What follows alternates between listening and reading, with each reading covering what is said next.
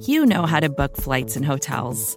All you're missing is a tool to help you plan that unbelievable travel experience. That's why you need Viator. Book guided tours, excursions, and more in one place. There are over 300,000 travel experiences to choose from, so you can find something for everyone. And Viator offers free cancellation and 24/7 customer support for worry-free travel. Download the Viator app now and use code Viator10 for 10% off your first booking in the app. Find travel experiences for you. Do more with Viator. The NBA playoffs are heating up, and so is the action at DraftKings Sportsbook, an official sports betting partner of the NBA.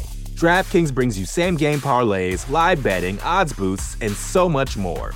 You can download the DraftKings Sportsbook app now and use code VOXMMA. That's code VOXMMA for new customers to get $150 in bonus bets when you bet just $5. Only on DraftKings. The crown is yours. Gambling problem? Call 1-800-GAMBLER. Or in West Virginia, visit 1-800-GAMBLER.net. In New York, call 877-8-HOPE-NY or text HOPE-NY 467-369. In Connecticut, help is available for problem gambling. Call 888-789-7777 or visit ccpg.org. Please play responsibly. On behalf of Boot Hill Casino and Resort in Kansas, 21 and over. Age varies by jurisdiction. Void in Ontario. Bonus bets expire 168 hours after issuance. See dkng.co/bball for eligibility and deposit restrictions, terms, and responsible gaming resources. You're listening to the Vox Media Podcast Network.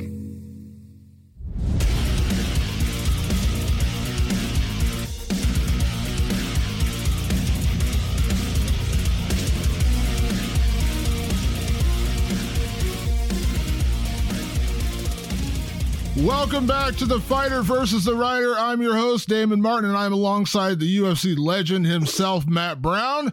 Matt, UFC 282 is in the books now, but let me ask first, how was your weekend? Was a very good weekend. I mean, you're a nighttime guy, but on the East Coast, we have to stay up till 1 a.m. to watch these damn fights. It doesn't bother you. You're a night guy. I got kids, dude. I got to get up at 5, 6 in the morning regularly to try to keep schedule. I wish so. I'm still a little hungover. It was a great night of fights, but I was actually able to sleep after these fights. The main event kind of put me to sleep, so I was actually able to sleep. Sometimes, man, I think it was Pereira and Izzy. Yeah, when they fought, like I wasn't sleeping for like an hour after that. I couldn't believe it. Or Edwards Usman, things like that. Sometimes you can't sleep for hours, man. Yeah, no, I like I said, I mean, I end up working later because obviously I'm doing, writing and stuff, but some nights I have like an adrenaline rush. Like the night of the Wonder Boy Holland fight had me like that. Like I was on an adrenaline high after that fight. Same with, as you mentioned, Adesanya Pereira. Wasn't quite the same with this card. I was amped up, but probably for all the wrong reasons because for such a great card, 2 decisions out of whatever it was 11 or 12 fights, which is incredible. So many finishes. Great performances, and then it all kind of gets marred by the last 2 fights with the weird judging decisions, and we're going to talk a lot about that, but it is weird, right? Like, because that's what we're going to remember from this event, right? Like, that's going to be what we remember most is what happened at the end. We kind of forget, like, Ponzinibbio pulls off this incredible comeback knockout. Ilia Topuria knocks out and, goes out there and finishes, hits him and then submits Bryce Mitchell. The new 18-year-old kid, Raul Rosas Jr. goes out there and pulls off a crazy submission in the first round. Like, all these great things happen. We kind of forget about it because of how it all ended. And I know what we were just talking about last week. We're not supposed to be betting. This is the first time I should have bet on every fight because I hadn't hit everyone except for 2 of them on this one. Yeah, you were picking. So you last week you pulled the trigger and 100% called the Jared Gordon Paddy Pimblett fight. And I'll admit I feel kind of bad because in my head I knew Jared Gordon could win that fight. But the reason I didn't pick him was I just thought the moment was going to be a bit much. Like, because as well as I do, some guys or girls, when they step into a big, high-profile fight against a superstar, the moment can kind of weigh them down a little bit. I think I've said this numerous times, I think Conor McGregor, who's, the best ever at this, when you talk about mind games and things like that, I think some of his opponents already come into the cage with them at like 75% because they're already, not only are they mentally defeated from like the trash talk, but I'm saying like the spotlight of fighting. Like Eddie Alvarez, dude, I was at that fight. When he fought Eddie Alvarez at UFC 205, Eddie Alvarez, the guy who's been around forever, fought everybody. Now, I picked Conor to win the fight. Absolutely confident Conor was going to win that fight. But I didn't think Eddie would just melt in the spotlight. And he just did not show up. Like, he just absolutely did not show up. And I 100% believe it was a combination of Conor, just mentally breaking him, but also the moment, like first ever MSG card, main event, going for the champ status, all this kind of stuff. I think Eddie just froze like a deer in the headlights that night. I just thought Jared wouldn't be up for the occasion. I honestly admit I thought that. He did, and he won. Listen, let's just get into it. Jared Gordon won that fight. I had it 30-27, Jared. There was no doubt in my mind. I was like, well, hype train around Paddy Pimblett's over. 30-27, and then he loses. That's exactly right. And Jared handled it all very well. I thought if anybody didn't show up for the spotlight, it was Paddy. He's the one putting all the pressure on everyone. That's exactly what Conor always did great. I think the best example ever of it was Floyd Mayweather doing it to Canelo Alvarez. He got Canelo before Canelo was used to the spotlight.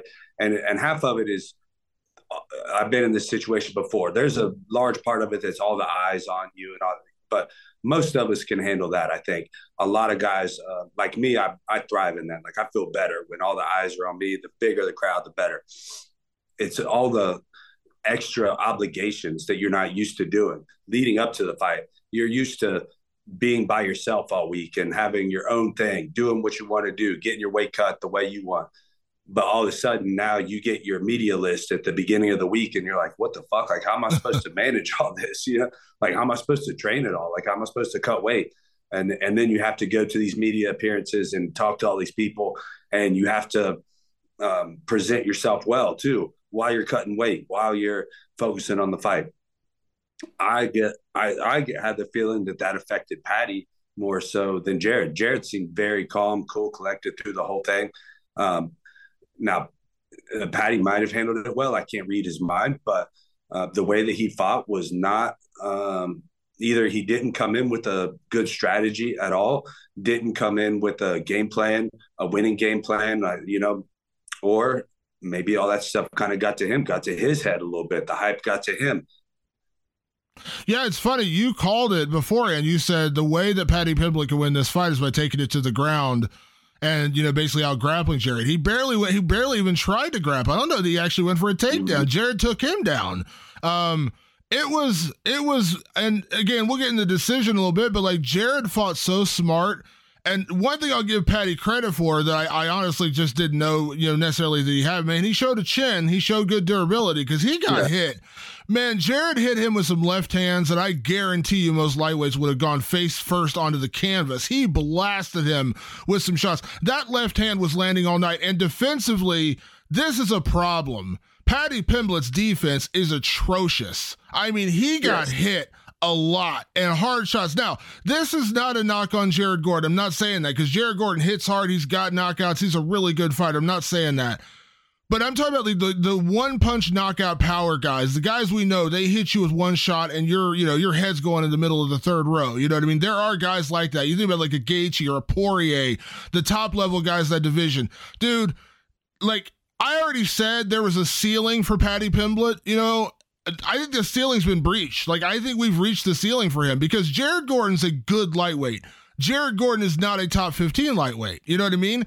And for the way that fight went, it was ridiculous. The defense was such a problem for him. Now, can he clean that up? Sure. Can he get better? Absolutely. But like I said, I think I had already had concerns about the ceiling for Paddy Pimblett in where he was going to go. I think we've reached that ceiling. Like, I'm serious. Like, I don't know that he'll ever be, because I looked at the top 15 lightweights in the world, and there's not one guy I would pick him to beat. Not one. No, that's exactly right. And the guys from his level up, like the only guys he's going to beat, I think we can see very clearly, is going to be because of a matchup, style versus style. Like, he's just got to stylistically, someone that obviously like doesn't have a left hand very good, and doesn't use it very well, and someone that Paddy can out grapple. But again, like he didn't really even grapple that much, which is really threw me off. And I would have loved to see Jared Gordon. Clearly, he doesn't have that one punch knockout power with that left hand. Maybe in the right, maybe not. But I would like to see him follow up with it a little more. He was landing it a lot, but he just wasn't following up with it. He was kind of coming in, hitting that left hand, and then leaving that to be. And that's a mistake on Jared's part. I think he probably could have hurt Paddy a lot worse with some follow-ups there. Yeah. Like, talking about Paddy, like you listen, I want to give you credit because you saw this going in. Like, you were probably one of the only people that honestly picked Jared Gordon to win that fight. Now, you gotta be proud of that because you saw something in Paddy and Jared, it's particularly, but you saw something in Paddy that maybe a lot of people weren't seeing. Now, I've said, and I've been on the record saying that I say it now, I think there is a ceiling on Paddy Pimblett, how far he can go. He's not Conor. We've said this a million times. Stop making that comparison. He's not Conor McGregor. In Conor McGregor's fourth fight in the UFC, he was fighting Dustin Poirier. You know what I mean? He's not. His second fight, he's fighting Max Holloway. That's not Paddy Pimblett. Yeah, Paddy Pimblett is not there, so he's not going to be there. I don't think he'll ever be a champion. I don't think he's ever going to be a top contender, especially at lightweight, because lightweight is a snake pit. But I thought maybe we'd see a couple more of these wins, and then he would eventually get to, let's say a Renato Moicano, who's like number 15 in the UFC rankings right now, and I think Moicano would destroy Paddy Pimblett. But yeah, I thought he'd go a little bit further before we fully got him exposed. I think he's been exposed already. He lost this fight. He did not win this fight. Yeah, and I thought that he would show more things. Like a lot of what I was picking Jared based on was Paddy's inexperience. Like, he's a young kid still. And I thought that, Paddy would do some great things. And then, Jared just being a more experienced, older fighter, he's got a lot of age on him. I kind of thought that Jared would be able to find some holes and things like that. I didn't see as much potential in Paddy as I had expected.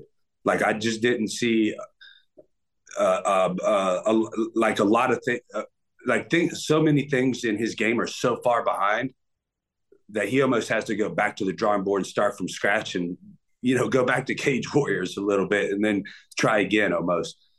Because he's in, like you said, he's in the snake pit now. If they move him up, I mean, I don't think they're going to move him up. I don't think after that performance, I think he stays down, fighting the 20 to 30 guys, maybe even lower than that.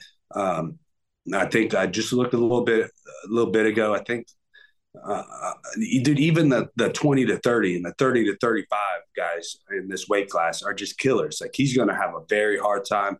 But look, more power to him. Look, he built a great social media brand for whatever reason. I tweeted it the other day. I said, I don't know why people like this guy.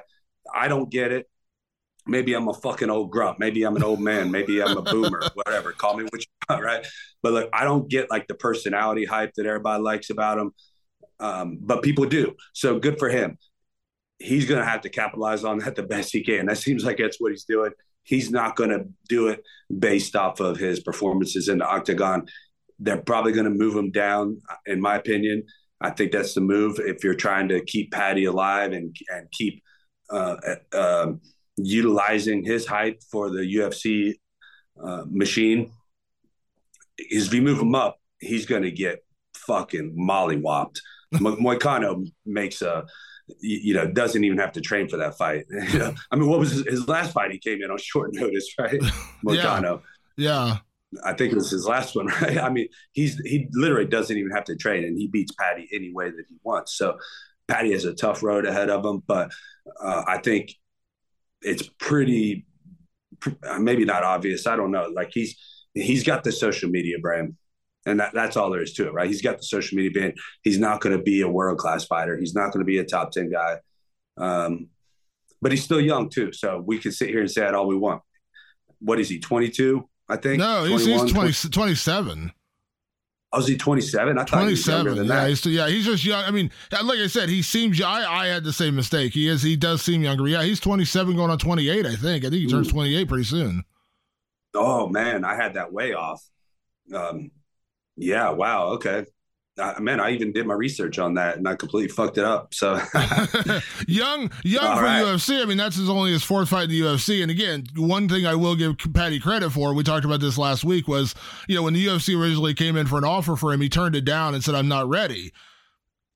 Maybe he should have continued to turn down that offer, because I'm still not sure he's ready. I mean, listen, credit to him for beating Jordan Levitt, credit to him for beating, Carlos Varga, and credit to him for beating Luigi Vendramini. Two of those guys are no longer in the UFC, and I think they had a combined 3-8 record or something. So it's not like he was fighting top competition. Jared Gordon was probably the first really legitimate guy he fought, and he didn't win. And that's what I said. I honestly believe we've reached the ceiling on Paddy Pimblett, because it's not like he's completely inexperienced. You know what I mean? Like, he's got 20 some odd fights on his record. Now, again, most of that was outside the UFC, but you get 4 fights in, we start to get a pretty good idea who you're going to be. Now, I'm not saying you can't improve. One guy I was 100% wrong on in the past, and I've said this to him personally because I love the guy. When Michael Bisping lost a couple of those number one contender fights, I said, I don't think Michael Bisping's ever going to be a champion. He just couldn't quite get over that hump. He proved me wrong, and I'm glad he proved me wrong, because I love Michael Bisping, one of my favorite people in this sport. I absolutely adore that dude, and I was so happy I was wrong that he got over that hump and became a UFC champion, because I just honestly, it's like he kept getting right to that moment, and then he lose to Chael Sonnen. He get right to that moment, he lost Luke Rockhold, and all those kind of things happen. It's like, man, he might not just be that guy. And he did. He proved me wrong. Maybe Paddy Pimblett will prove me wrong. Maybe Paddy Pimblett will improve dramatically. In 4 fights from now, we're talking about him being a legitimate top 10 contender. But based on what I've seen, based on his performances, there's nothing I've seen that convinces me this guy's going to be anything more than, being honest, Molly McCann, his teammate. Molly McCann built hype, 2 big back elbow knockouts, had the whole world screaming for her. They threw her in there against Erin Blanchfield, and she got absolutely demolished. Erin Blanchfield ran through her like a buzzsaw.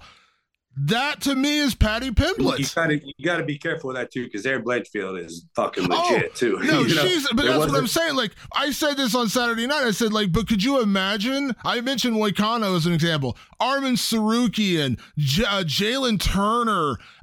Good God. Could you imagine Paddy against any of those? Dan Hooker. Dan Hooker's been on a bit of a bad run lately, but would you want to put Dan Hooker in there against Paddy Pimblett? Well, when I look through all the Twitter replies and things about Paddy, that's the 5 most people were calling for. If they're talking about, if Paddy's going up, Hooker's about the only guy that really makes sense for him, where he has a chance of winning. I don't think he has a chance of winning that one. I don't think he does either. It's a very slim chance, if even that. He's going to have to show a lot more than he showed last weekend. That's for sure. He better not go get fat. He better stay in fucking camp and improve his goddamn for one, his left, because Dan Hooker has a fucking left hook. I sparred with the guy. That dude has some good power that surprises me how little we've actually seen it in the octagon, because when I felt it live in sparring versus what I've seen in the octagon, I'm very surprised, because he has a lot more power than he shows. That's why I said that, they're going to keep Paddy down. They're going to, I'm thinking like a Terrence McKinney, maybe a Drew Dober. I think both those guys are terrible. I think both those guys.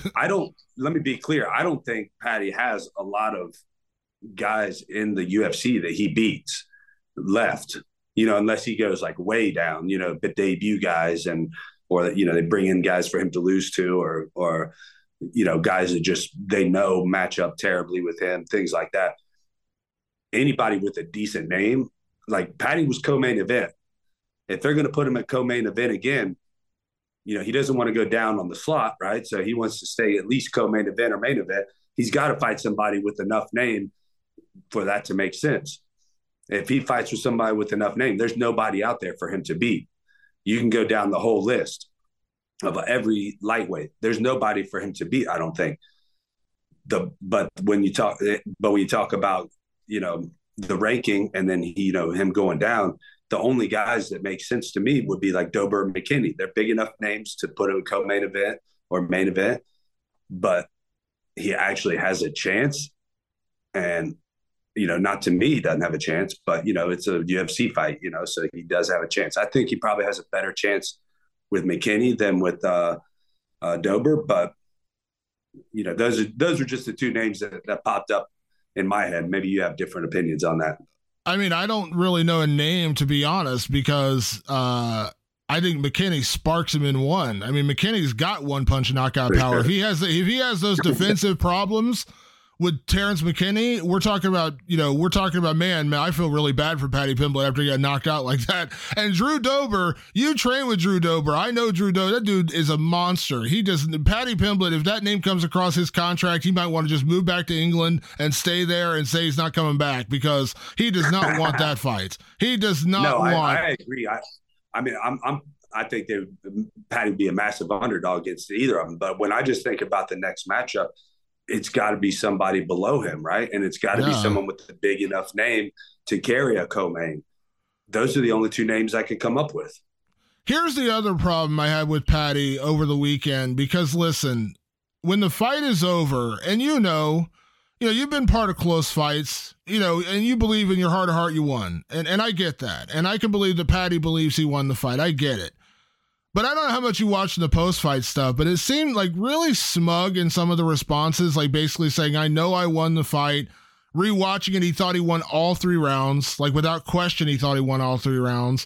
When someone asked him about the weight cutting stuff, which you brought up and made a major point about, and I think you were absolutely 100% spot on, his only response was like, fuck off. Like, I don't care. I don't care what you say. I don't care. Now, maybe this is all public and he's just doing it for show. And as you said, he's a social media superstar. Maybe he's all doing it for clicks and likes and whatever, and just trying to get more attention. And maybe, after this fight, he's going to have a serious discussion with a nutritionist and buckle down and do all the things we talked about him doing. But publicly, the problem I have with Paddy is I don't think he's learning. Like, he looked at that fight with Jared Gordon, and essentially, like, the way he spoke about it made it sound like he thought he dominated that fight. Like, right. He's like, I won. I clearly won. There's no doubt in my mind I won. And rewatching, I think I won all 3 rounds. No, I don't care about my weight cut. Tell people, fuck off. You don't get to ask me about my weight cutting stuff. If you don't realize your own deficiencies and where you're coming up short, how are you ever going to get better? Who's holding him accountable? Right. You know what I mean? Like, who's holding him accountable? I don't know what his true thoughts are, but if you think about it, like, again, he is a social media guy. That's his forte. His hobby is fighting, right? He's a professional social media guy. His hobby is fighting. Like, what else would he say, right? He doesn't have a real answer for it. Of course, he's going to go ahead and go with the narrative that he won. If he admits defeat, then it makes him look worse. So, just that, and it makes us sit here and talk about it more, right? That's all that he really wants, right? He wants some more clicks. He wants some more views. He's a social media professional. He's an amateur fighter. So anyway, what I'm getting at is, dude, I wouldn't expect him to say anything different publicly. The only way he's going to improve is if he goes back and does some soul searching, in his room by himself, not on social media, not on YouTube, not on whatever TikTok fucking shit that he's famous on. But he searches deep within himself and makes some real changes. Now, that's going to require him to accept that those are real, or he's going to have to decide that this is what he wants. He's going to have to say, do I want to be a social media superstar, or do I want to be a fighter? He's going to have to lay off the social media, spend a little more time and energy. That's why I was never big on social media while I was fighting, at least fighting like 3 or 4 times a year. That's why we didn't do podcasts, right? We did our one podcast. I was like, dude, I can't keep doing this. Like, I'm getting ready for fights, man. I can't do this. And like, I didn't have time to do anything else. Like, I barely had time to spend with my own freaking kids. You know what I'm saying? Like, so when I see, that's what kind of makes me wonder about all of them. Like, I see them putting so much time and energy into these other things. It's like, dude, where's your head at? Some guys like Sean O'Malley, he's done a great job at balancing the two somehow. Maybe he's got a team doing his social media. I don't know all the details, but he seemed to have balanced it really well. Very talented kid. Good for him. But I think that, you have to go all in on fighting if you're going to be a fighter. You have to sacrifice everything else, make the most that you can out of it, and then focus on the next thing. Yeah, and listen, again, I'll be honest, like it could all be just for social media, but based on the performances and based on, what, I mean, listen, you talked about it before the fight, like when he, when he shows that he's gained like, 30 or he gained 50 pounds, he was weighing like 205 pounds between fights. When you look at photos, he's not lying. Like that's not for social media. You can tell he's blown up between fights. You mentioned it, it's a discipline problem. He's never going to compete with these top guys. And maybe he'll never compete with them because ultimately he's just not that good. Like maybe that's just a reality, and that's okay. Listen, I get it. Not everyone's going to be a champion. Not everyone's going to be a top 10 guy. Not everyone's going to be a fighter who could put 14 years in the UFC, like let's say a legend such as yourself. That's okay. Not everyone's going to do that, and that's fine. Okay, that's totally okay. But like I said, I don't get that. I don't think there's enough humility built into Paddy Pimblett that he doesn't believe that. Like I think in his heart of hearts, he believes he's going to be a UFC champion. And there's a huge gap. There's a huge gap between his mindset and reality. You know what I mean? Like when Conor said, we kind of talk about this with this generation a lot, and again, probably going back to sounding like a boomer or sounding like a old man or whatever, but. A lot of these guys, and I don't know Paddy or his story or anything, but I have to wonder if he's kind of got to all this success that he has got from not really such hard work, right? Like social media and stuff, which I don't know how much work he put into that. I know some social media guys who worked very hard at it. And I spoke with Roman Atwood once about this, right? And he was talking about he put in 14, 15 hours learning, building better edits and, learning the art of being a social media guy. I don't know if Paddy did all that, but I'm going to assume that he probably didn't because I'm a boomer. So I'm going to assume that he has kind of got all of this success by not working hard. And that's going to carry over into his fight life, right? How you do anything is how you do everything. So he's going to feel like he's doing all the right things. He's winning fights. Why do I need to add more to it? Now, if he can go back, and this is exactly what I was saying a minute ago. If he can go back, do some soul searching, decide, look, I do want to be a champion, and I'm going to live like I want to be a champion. I'm going to sacrifice like a champion. I'm going to dedicate like a champion. Then everybody has a chance. He has enough athletic potential for that, I think. I don't know for sure, but he probably has enough. But he's going to have to change a lot of things in his life: the discipline, the sacrifice, the dedication, the focus, etc.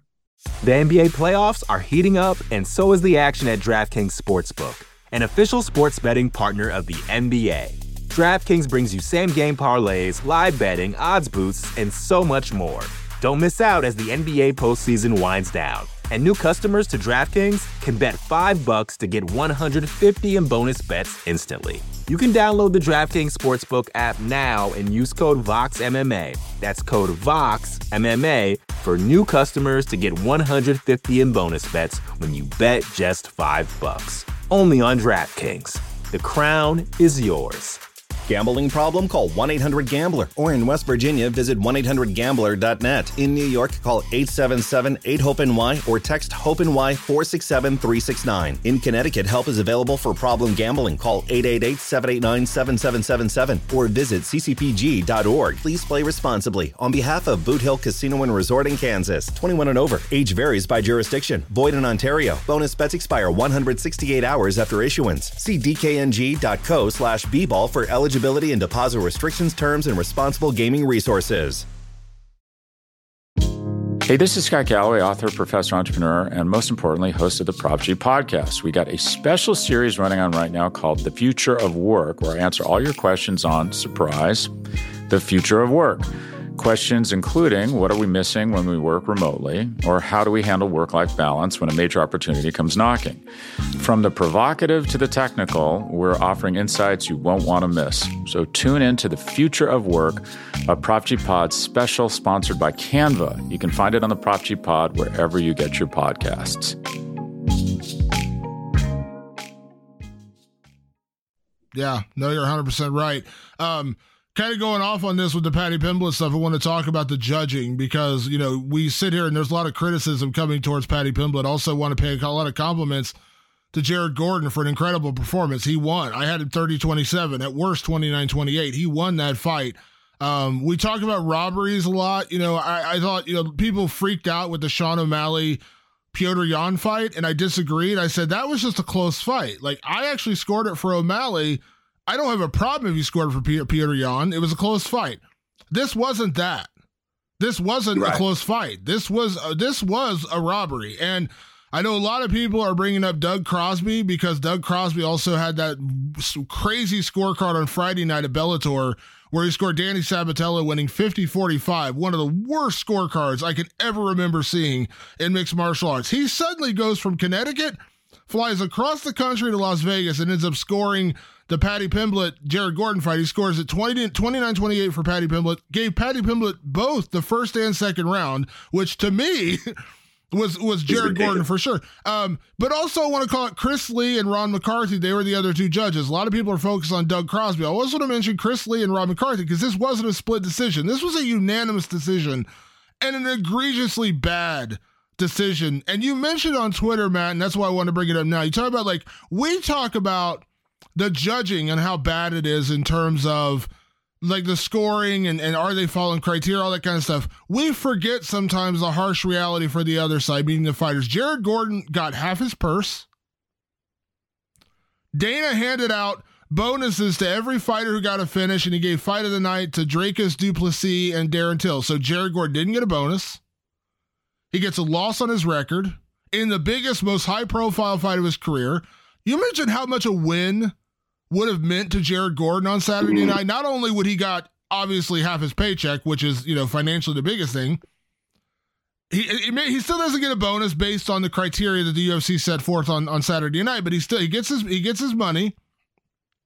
He gets a high profile win over a superstar like Paddy Pimblett. He gets a co-main event slot. Now, maybe they call controversy. Guess what? Maybe they run it back. He gets an even bigger payday and they do a main event with Paddy Pimblett. Maybe he gets that. He wins. His next fight's a co-main event. Maybe he gets the top 15 guy. He gets another high-profile fight. Jared Gordon is not Paddy Pimblett in terms of star power. So imagine how much a win for him does. Now, I'm not saying it all goes away because there's going to be a little bit of buzz for this next week to 10 days, maybe 2 weeks, where people are going to say you got robbed, you didn't deserve this, blah, blah, blah. Guess what? It all goes away after that. You know what I mean? He gets completely, for lack of a better word, he gets completely fucked by the judges here. That's exactly right. And there's no repercussion for them. None. That's exactly right. Nothing. Their lives don't change one bit. And we live in a fast-moving information age, right? Like you said, and Paddy said it himself. Like, the history books are going to have a W for Paddy. That's what we're going to remember a couple months from now. Maybe people like me and you, we might look back a couple years from now. Oh, I remember that bullshit decision. 99.9% of the people are going to look back and say, dude, Paddy won. Like, we don't care about what the fucking judges said. You know what I mean? So, and then the one part, I don't have a whole lot to add to that Twitter post, that was pretty much, about it, except the only thing I could add is look, what about sponsors too? You go in, you win a big co-main event, more sponsors are going to look at you. There's so many pieces to this. And look, say Jared Gordon goes and wins his next 2 fights. What are they going to say? Oh, he's 2-1 in his last 3 rather than 3-0. I don't know how many fights he has left on his contract, but that's, when he starts negotiating his next contract, that's going to play a factor in that. There's so many future things that this plays a factor in. I've won and lost my fights. I know, the differences here. The losses affect long-term. It's not overnight. Okay, we're cool. I mean, we're warriors, right? We get up the next day and we fucking, get ready for the next thing. That's cool. We can handle it mentally. But the positive rewards that come out of a win, especially a win like that, it wouldn't have been too different from when I fought Wonder Boy, right? And I won. What if they would have gave him that decision? Certainly the rest of my career would have been completely different. The rest of his career would have been different. Everything, a lot of things would have been different. So I've been in similar situations I've had bad judging before, and I mean, I don't have a whole lot to add to that. I mean, that is exactly what it's fucking bullshit, man. And the judges, what do? They go home and they sleep at night. They get paid the same. They get the no accountability. I'm glad that you're saying their names. That's one thing I would like that. I'm glad you're saying names. That's what we need to do is start putting their fucking names out there, putting their social media out there. They need to be hearing, at minimum, they need to be hearing from the fans and the fighters, media, whatever, putting their names on blast. And look, when it's a decision that bad, like there's some that, like you said, Peter Yan, Sean O'Malley. I had it for Yan. I don't know if it was like borderline robbery in my opinion, but like I can't see how you give it to Sean. But at the same time, I'm like, okay, I take it back. I can kind of see how you give it to Sean, but I totally had Yan winning. So that's a little different. One like this, it was egregious. Like there's no other word for it, right? This was a fucking bullshit decision. And the judges need to be held accountable. 100%. That's my biggest issue, that it never changes. Like, I'm not even talking about like in the criteria, because based on the criteria, Jared Gordon won. Everyone knows Jared Gordon won. Everyone except apparently Paddy Pimblett knows that Jared Gordon won that fight. So I'm not even talking about like, how they scored the fight, because that's a whole other conversation, and we can talk about that for days.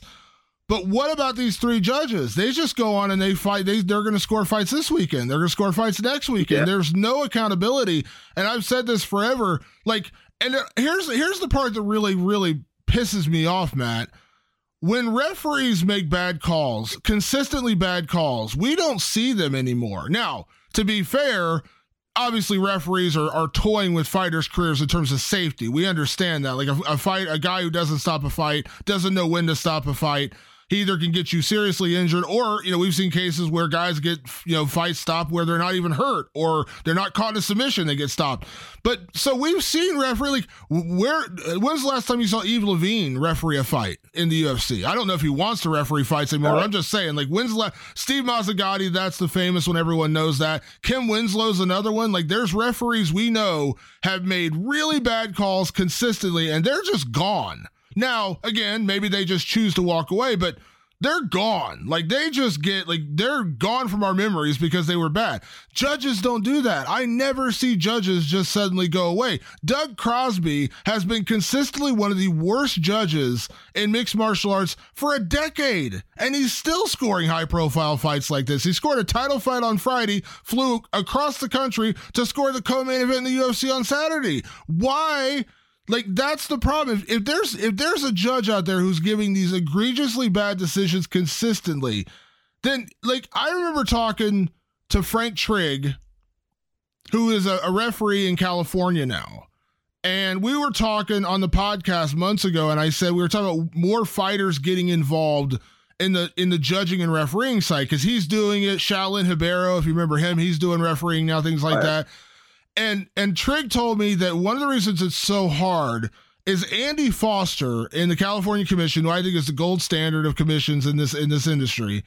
He requires them to go through thousands of hours of training in terms of like doing amateur shows, doing the small regional circuits, blah, blah, blah, before you get to do UFC and Bellator and things like that. Now, I'm not saying that Nevada and these other commissions are not giving them training and things like that, but if Doug Crosby watched Danny Sabatello and Raytheon Stotts and gave that a 50-45, then watched Paddy Pimblett and Jared Gordon, gave that a 29-28 to Paddy Pimblett, with both the first and second round going to Paddy Pimblett, then this dude shouldn't be scoring big fights. Send him back to the regional circuit. Now, I'm not saying the regional fighters don't deserve better, but I'm saying, like, send him back down, let him get experience on amateur fights where the wins and losses don't really matter, or whatever.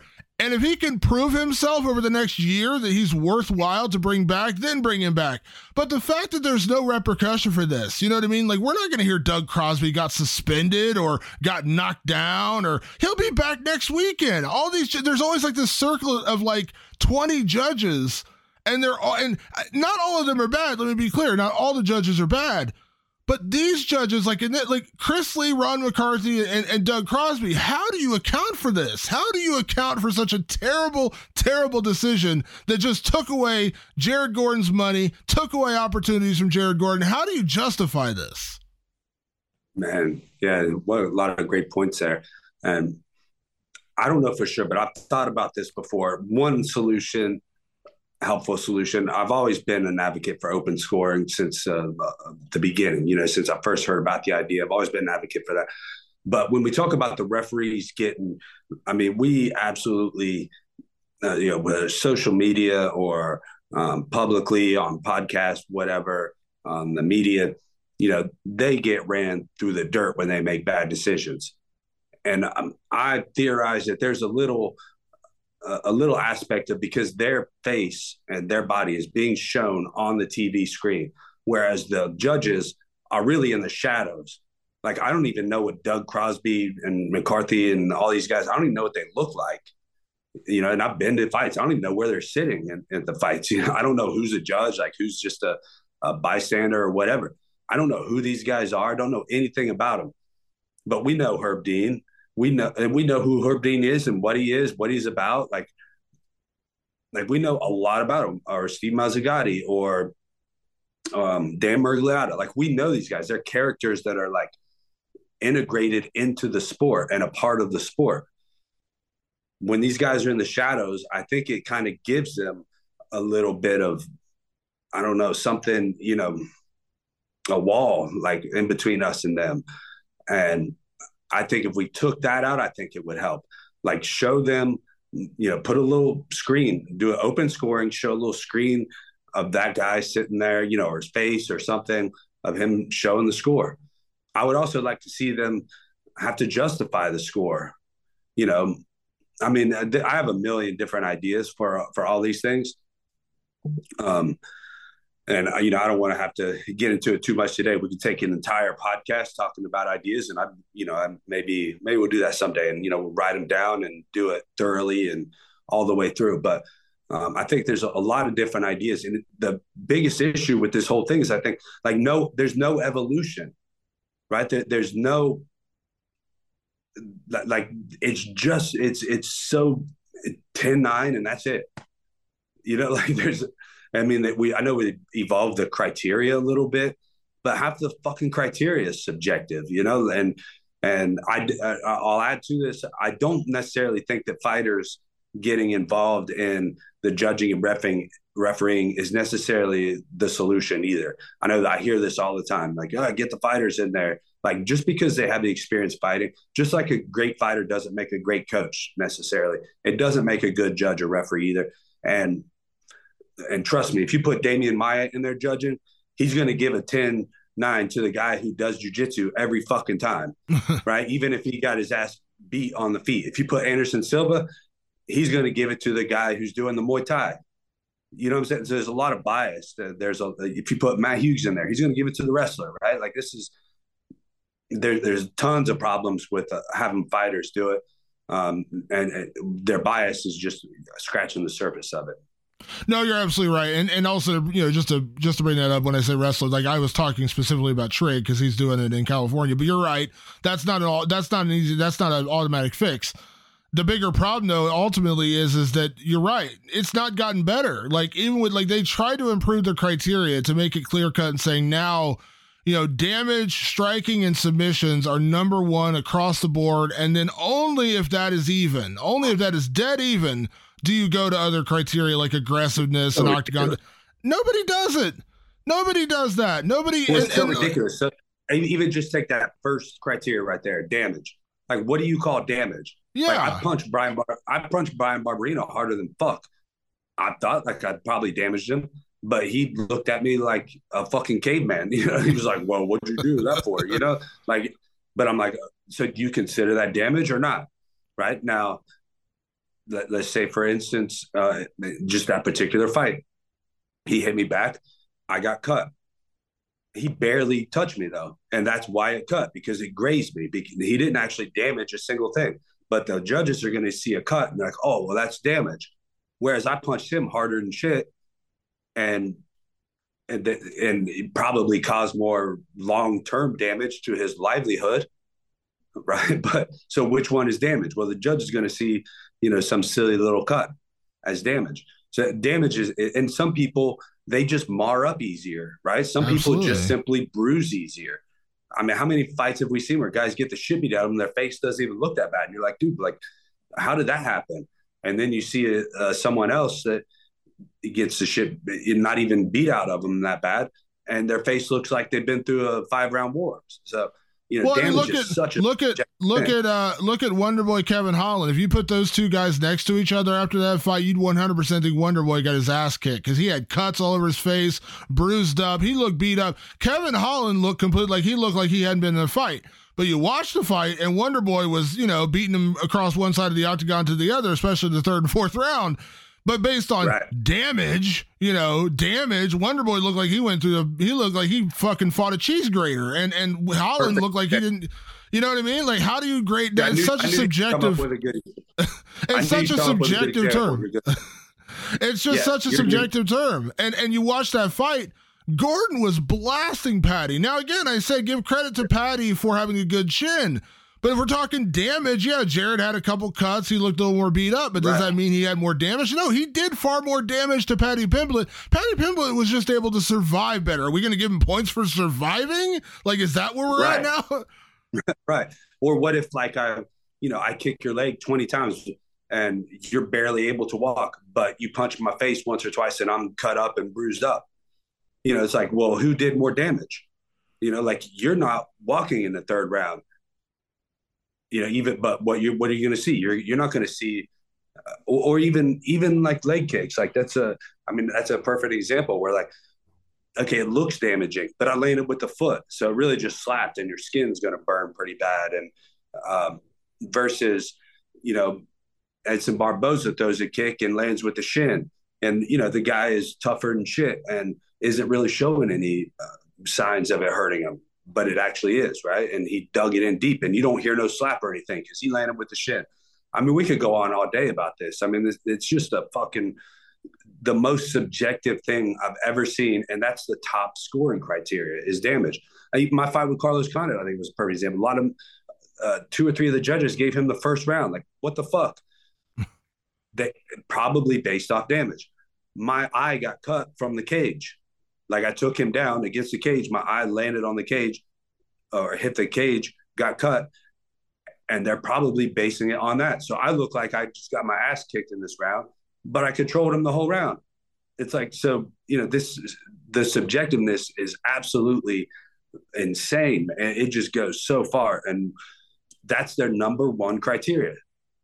Yeah. So the judging, we could go on. Like I said, we have to do a whole fucking podcast about this because it is such fucking bullshit. And then you're going to base it on, on a black and white system coming from boxing, 10-9. Right? That's black and white, right? You won or you lost the round. That's absolutely ridiculous. Like, there's levels to winning and losing. I know that they have 10-8s, but it's pretty fucking rare and it's hard to get a 10-8. And and that leads right into the main event, right? They gave it 10-8 for Ankalaev in the 5th round. 2 of them didn't. So that goes to how far this is subjective, and it changed the outcome of that fight. Yeah, it's really bizarre too, because like that's another one. Like I don't think I saw you scored. I had a 48-47 Ankalaev.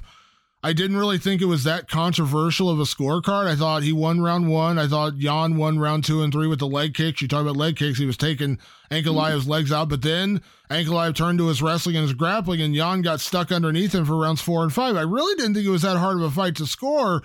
Maybe I'm wrong. I'm fine. A lot of people are saying round 1 was closer than that. I thought Ankalaev won. It wasn't like a blowout, but I didn't think it was like super controversial to say that Ankalaev won round 1. I thought, again, Jan won round 2 and 3 pretty clearly, and I thought Ankalaev won 4 and 5 pretty clearly. On that criteria, I thought it was pretty easy to score that fight. And they're all over the board. I mean, Jan had a win on one scorecard, and then the other one, he would have won if not for that 10-8 in the fifth. The other judge had him up 3-1. And if not for that 10-8 fifth, it would have been Jan Blachowicz champion. Now, that's not a knock on Jan, but that scoring's like all over the board. And that to me was, I mean, that was right along with the Jared Gordon fight where it's like, I didn't think it was really that hard to score. Right. And again, I don't necessarily think I don't think the answer is burn fighters in judging or in refereeing, but consulting with fighters. And this is why I say this, because we walk out of that fight with Jan saying Ankalaev won. Him literally looking at him and saying, no, you fucking won this fight. And mad props to Jan for that, right? Like, how many people have you ever seen that in any fight, nonetheless a world championship fight? So, bow down to Jan for that. Goddamn. There's something that judges, especially guys that have never trained, do not understand. And I think me and you have talked about this before. When you go into a round, 9 times out of 10, if you won that round. Now, there's a lot that are very close, but there's a feeling inside of yourself, just like in a sparring round or anything, like even if it was close, like if you were ahead or behind. You may not know what the judges think. This is why I'm an advocate for open scoring. You may not know exactly what the judges think, but you have a feeling of like whether you're ahead of the guy, whether you're behind the guy, like kind of like, do I have his timing? Do I have his rhythm? Am I landing what I'm trying to land? Am I moving where I want to move when I want to move? Am I accomplishing what I want to accomplish? And this is something without these judges ever have experience fighting. Some of them probably don't even have experience training. Without that experience, you're never going to truly understand that. And that needs to be somehow expressed to them. So that, again, they don't necessarily need to be fighters, but they need to understand that sort of dynamic between two fighters, knowing if they won and lost. And I don't know does that make sense? No, it does. It absolutely does. It's like, and like I said, you have to be able to know, you have to be able to truly understand what you're seeing in there. Like I said, just because Paddy Pimblett can absorb a strike better than Jared Gordon in terms of like eating a punch and walking through it doesn't mean that it takes away the power of that punch. It doesn't negate Jared Gordon landing the better punches. Just because Paddy can eat it and keep moving forward, that doesn't make any sense to me. Like, it doesn't make any sense. You know what I mean? Like, that's what I'm talking about. Like you talked about with the cuts and things like that. Like, damage is subjective, just like that. Like, if you see a guy with cuts all over his face, well, yeah, he got more damage. Really? Did he get more damage? Or is he like Nate and Nick Diaz, where they just have a huge amount of scar tissue and you literally breathe on them and they start bleeding? Like, there's some guys like that. Like, that's just how the nature of, when you're a grizzled veteran, scar tissue and things builds up. You could get a light tap and suddenly you're bleeding. You know what I mean? Or head clashes, all kinds of things cause cuts that have nothing to do with you taking a big punch or a kick or anything like that. They don't just like in pigmentation, right? Like these very pale fighters, like you see the redness, you see the blue or the black eyes, the redness and redness, and you see all this much more clearly. Yeah, and so understanding it and understanding and knowing what you're watching. And listen, I understand there's going to be close decisions. I admit that. I've seen plenty where I'm like, man, that's a tough one to score. I get that. But there's so many instances where that's not the case, where we got a Paddy Pimblett, Jared Gordon situation, or even Ankalaev, Jan Blachowicz, where it seems pretty clear who won. And listen, also, you mentioned credit to Jan Blachowicz. Huge credit to Jan Blachowicz. I mean, good Lord, he basically said, give him the belt. He won. Give him the belt. Yeah. I mean, what a freaking dude that is right there to just be like, you know what, I don't feel like the winner. Give him the belt. Like that talk about the complete opposite of Paddy Pimblett. So they're saying, I won all 3 rounds and I definitely won this fight. But Jan Blachowicz is like, nope, I didn't get it. He won. Give him the belt. Like, obviously they're not going to do that, but dude, what a freaking amazing, gesture to go out there and at least say that, because he didn't feel he won the fight, yet the judges are saying it was a draw or whatever.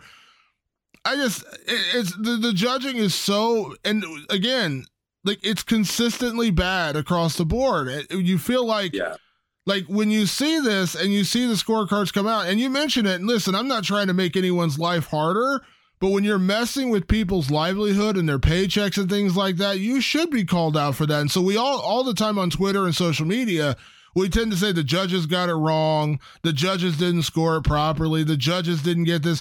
call it out by name, man. Doug Crosby, Ron McCarthy, Chris Lee, the guys in the Paddy Pimblett fight, they need to be called out by name. You know what I mean? How are we going to, because I remember, do you know a referee by the name of Jaron Villel? Do you know that name? No.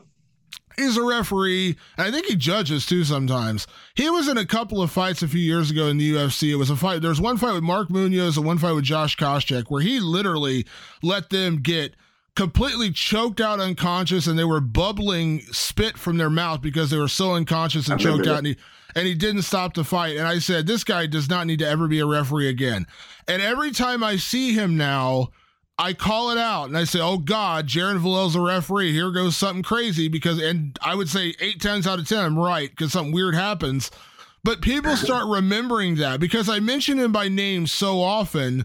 My followers on Twitter are like, oh yeah, that's the guy you talked about 3 cards ago, blew something up. You know what I mean? We got to call this out. Doug Crosby's getting a lot of attention right now because he blew 2 cards this weekend. But again, and I'm not trying to make Chris Lee and Ron McCarthy's job any harder, but the reality is you just made Jared Gordon's life harder by taking away a win from him. You know what I mean? They literally booked a title fight on the fly on Saturday night to give Glover Teixeira and Jamal Hill a month from now in Brazil. They're going to fight for the light heavyweight title because the judges couldn't figure out that Magomed Ankalaev won that fight. Now, Dana White can complain and say it wasn't the most exciting fight in the world. I actually kind of disagree. I actually thought it was a pretty good fight. I didn't think it was like a barn burner, but I actually thought, yeah, that was pretty good. But Ankalaev and Blachowicz are just out twisted in the wind. Neither one of them gets a title, and they're not even going to get to fight for the title again. Look what you did. I'm surprised Dana said it was a boring fight. I didn't hear him say that. Yeah, he said it was. He said he tuned out like after the 3rd round. He didn't like it. He thought it was bad. I disagreed. But regardless, it was a very tactical fight at minimum. I thought it was good. I didn't think it was a bad fight. I thought it was okay. Yeah, it wasn't a barn burner, like you said, but there was like some twists and turns, and there was, that's kind of like what I look for, when I say a good fight, right? I'm not necessarily looking for it to be a barn burner and a knockout brawl, but I like the ups and downs, the twists and turns, and the changes of tactics. I mean, that's what makes it a good fight. Like, can you get back to, the tactic that was winning for you? And, that was exactly, Ankalaev was getting tore up in his legs, and he had to switch up the tactic. That's what makes it a good fight. That's what makes him a good fighter. He's diverse enough that he's able to pull out different tactics. I mean, to me, that's what makes a great fight. But yeah, that really sucks for Anthony Smith now, right? So, so that leaves him hanging. He's in the dry.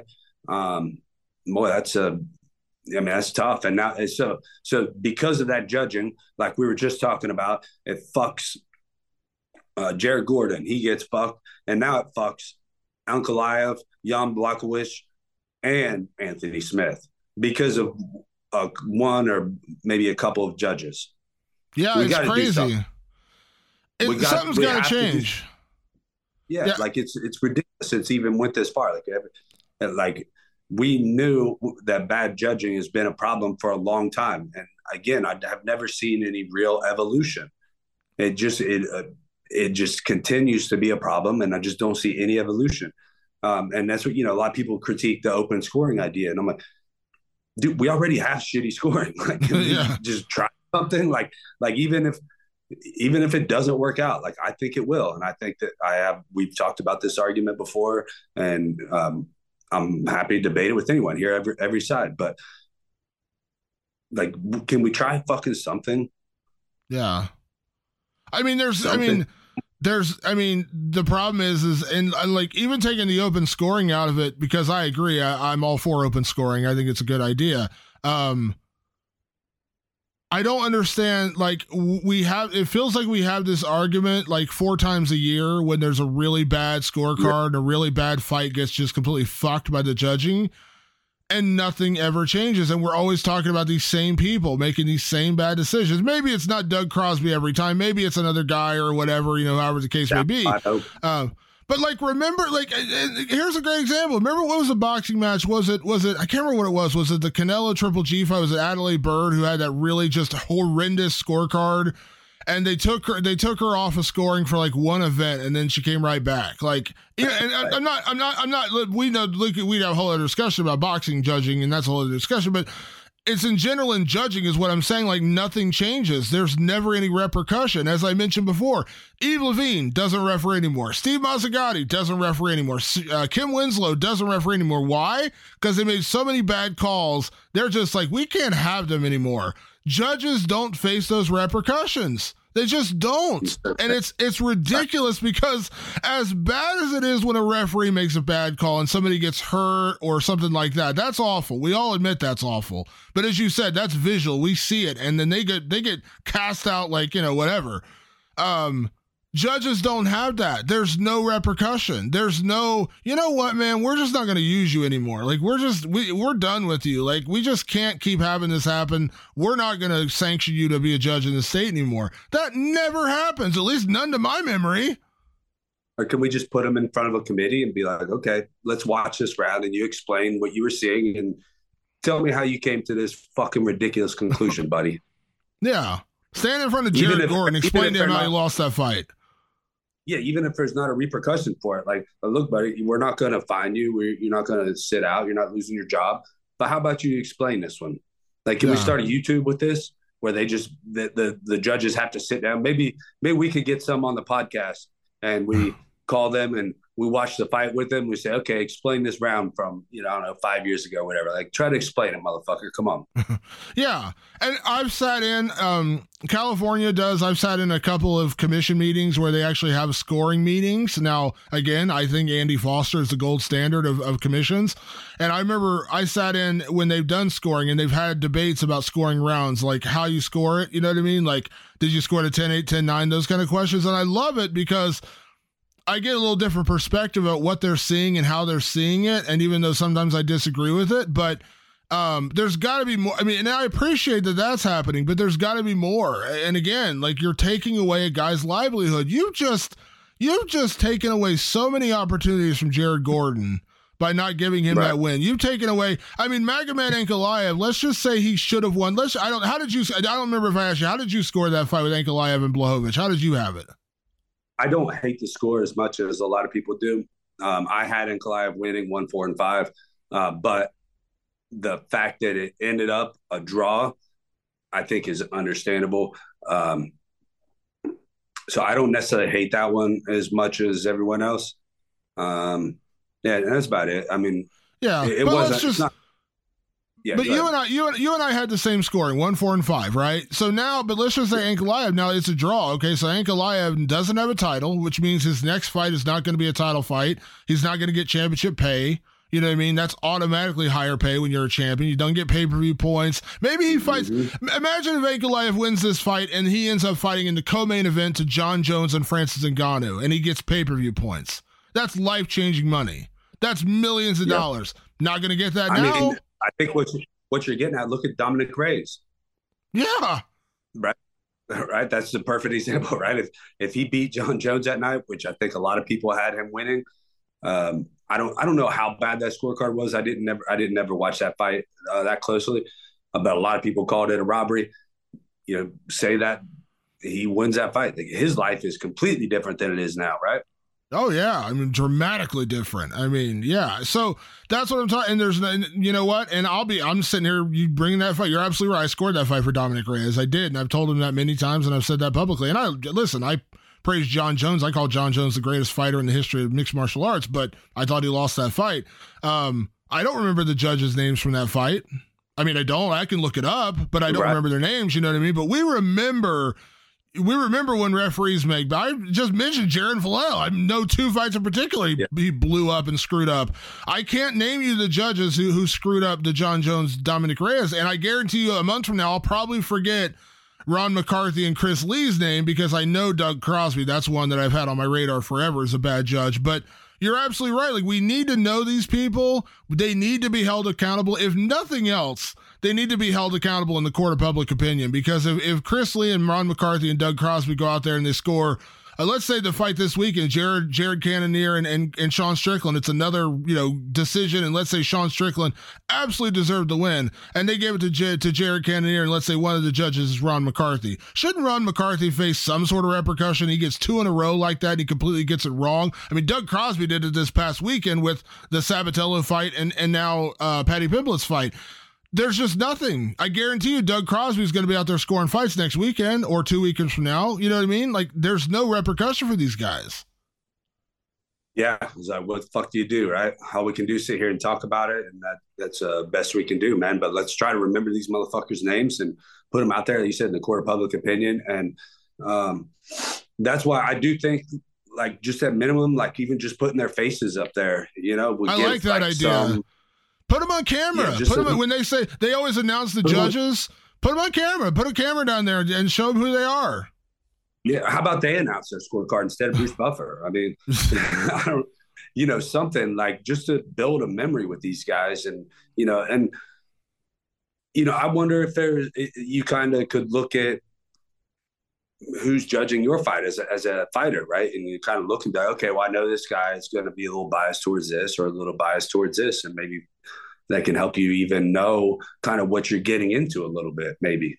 I don't know that. Well, you get, I know, from the past, I remember this, when you have a fight and a referee, like, you can go to the commission before your fight and disagree with the referee being assigned to your fight. We've seen this, you know what I mean? Some guy, Mike Beltran had this last weekend with the Juliana Velasquez, Liz Carmouche fight. Velasquez was 100% convinced that Beltran screwed her, which I disagree.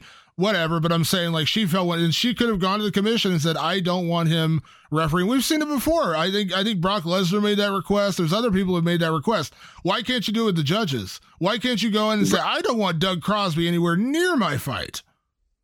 Right. And for me personally, I talked to the referee backstage beforehand, and I know what I'm getting into with that referee. I've been around the sport a long time, and I've obviously had a lot of fights and watched him. And I kind of know, like, okay, this guy tends to stop fights, or this guy tends to stand people up really quick. This guy lets them fight a little more. They don't always necessarily live up to what you expected out of them, but that is a little piece in your mind. And they give you a little speech backstage, and they tell you this and that.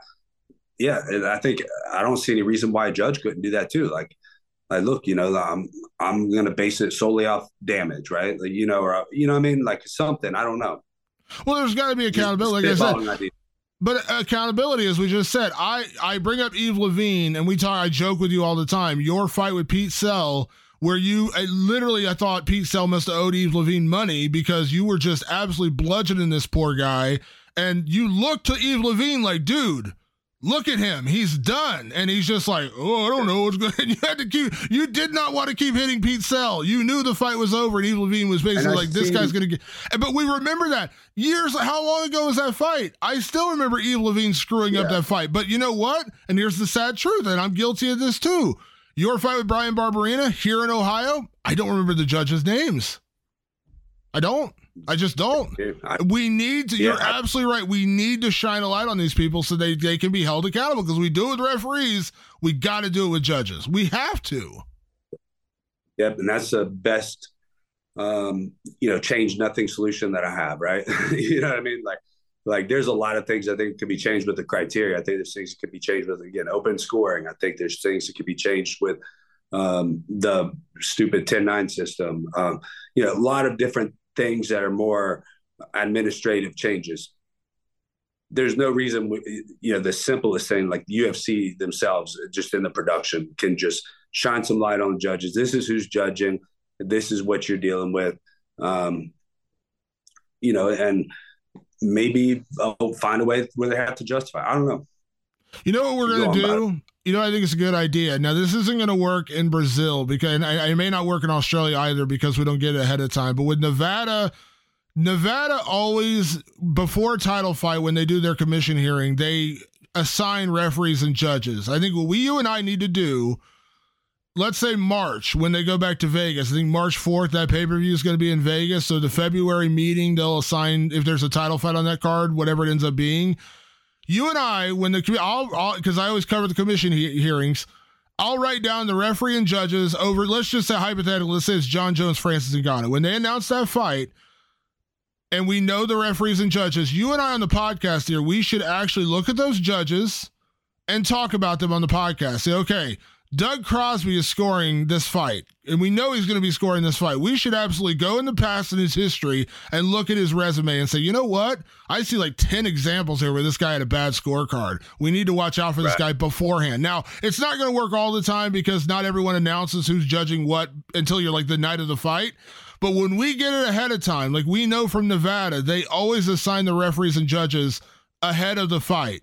I think you and I on the podcast should start doing that. So when I get the list, I'm going to send it to you. And I'll say, here's who's refereeing Ngannou Jones. And then here's who's judging Ngannou Jones. When we come on the podcast that following week, you and I should be able to talk about those judges and say, here's who's judging. Here's who we need to watch out for. Here's what they've done in the past.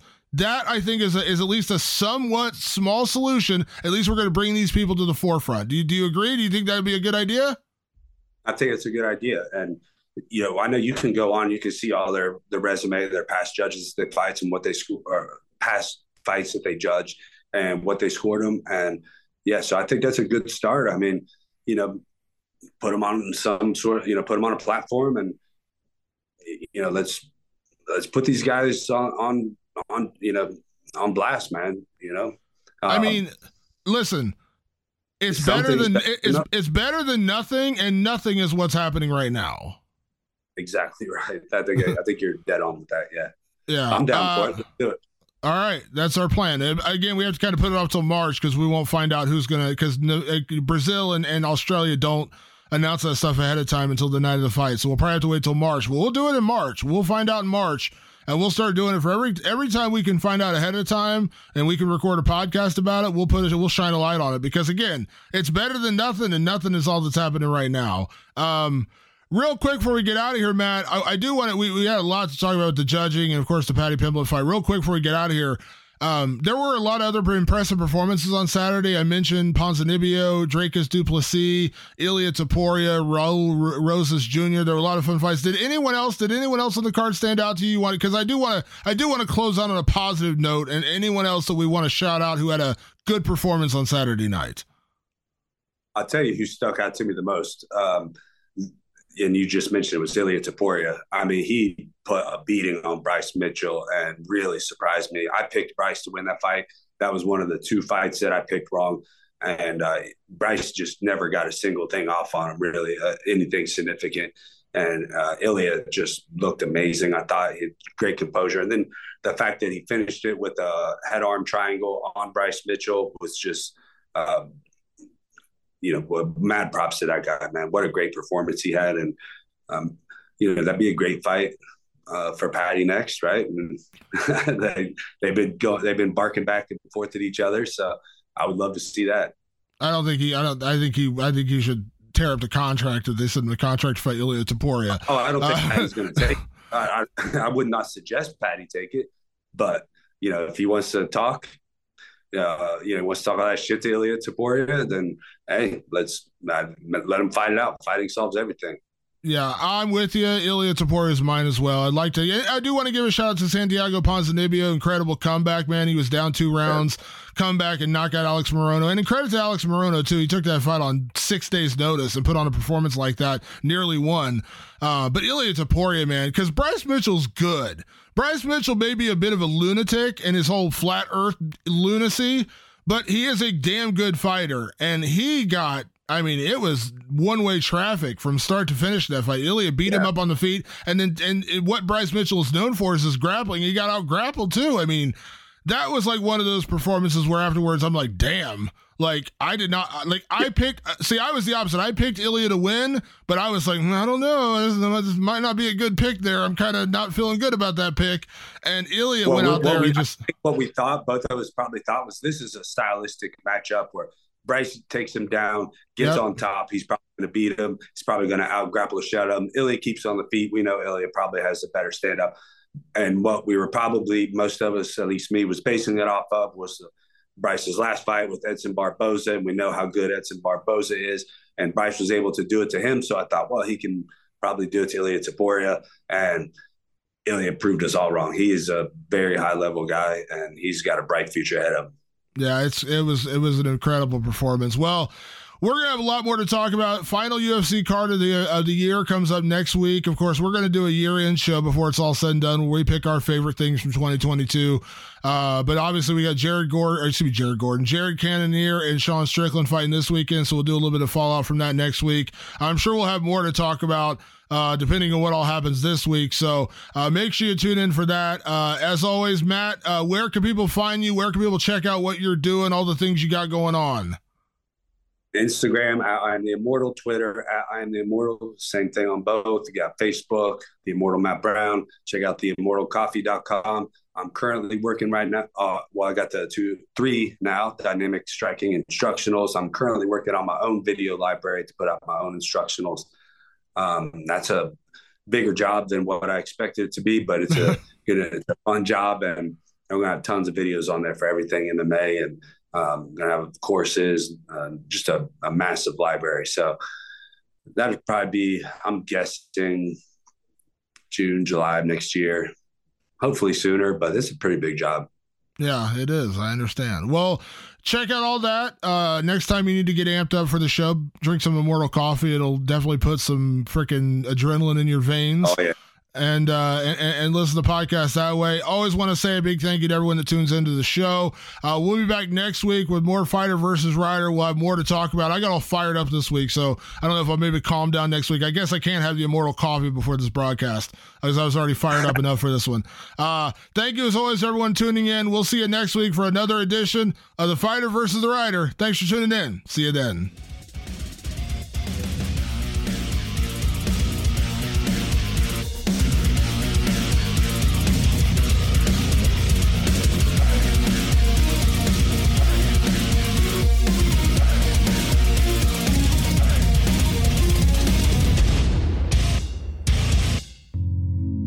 Listening to the Vox Media Podcast Network. The NBA playoffs are heating up, and so is the action at DraftKings Sportsbook, an official sports betting partner of the NBA. DraftKings brings you same-game parlays, live betting, odds boosts, and so much more. You can download the DraftKings Sportsbook app now and use code VOXMMA. That's code VOXMMA for new customers to get $150 in bonus bets when you bet just $5. Only on DraftKings. The crown is yours.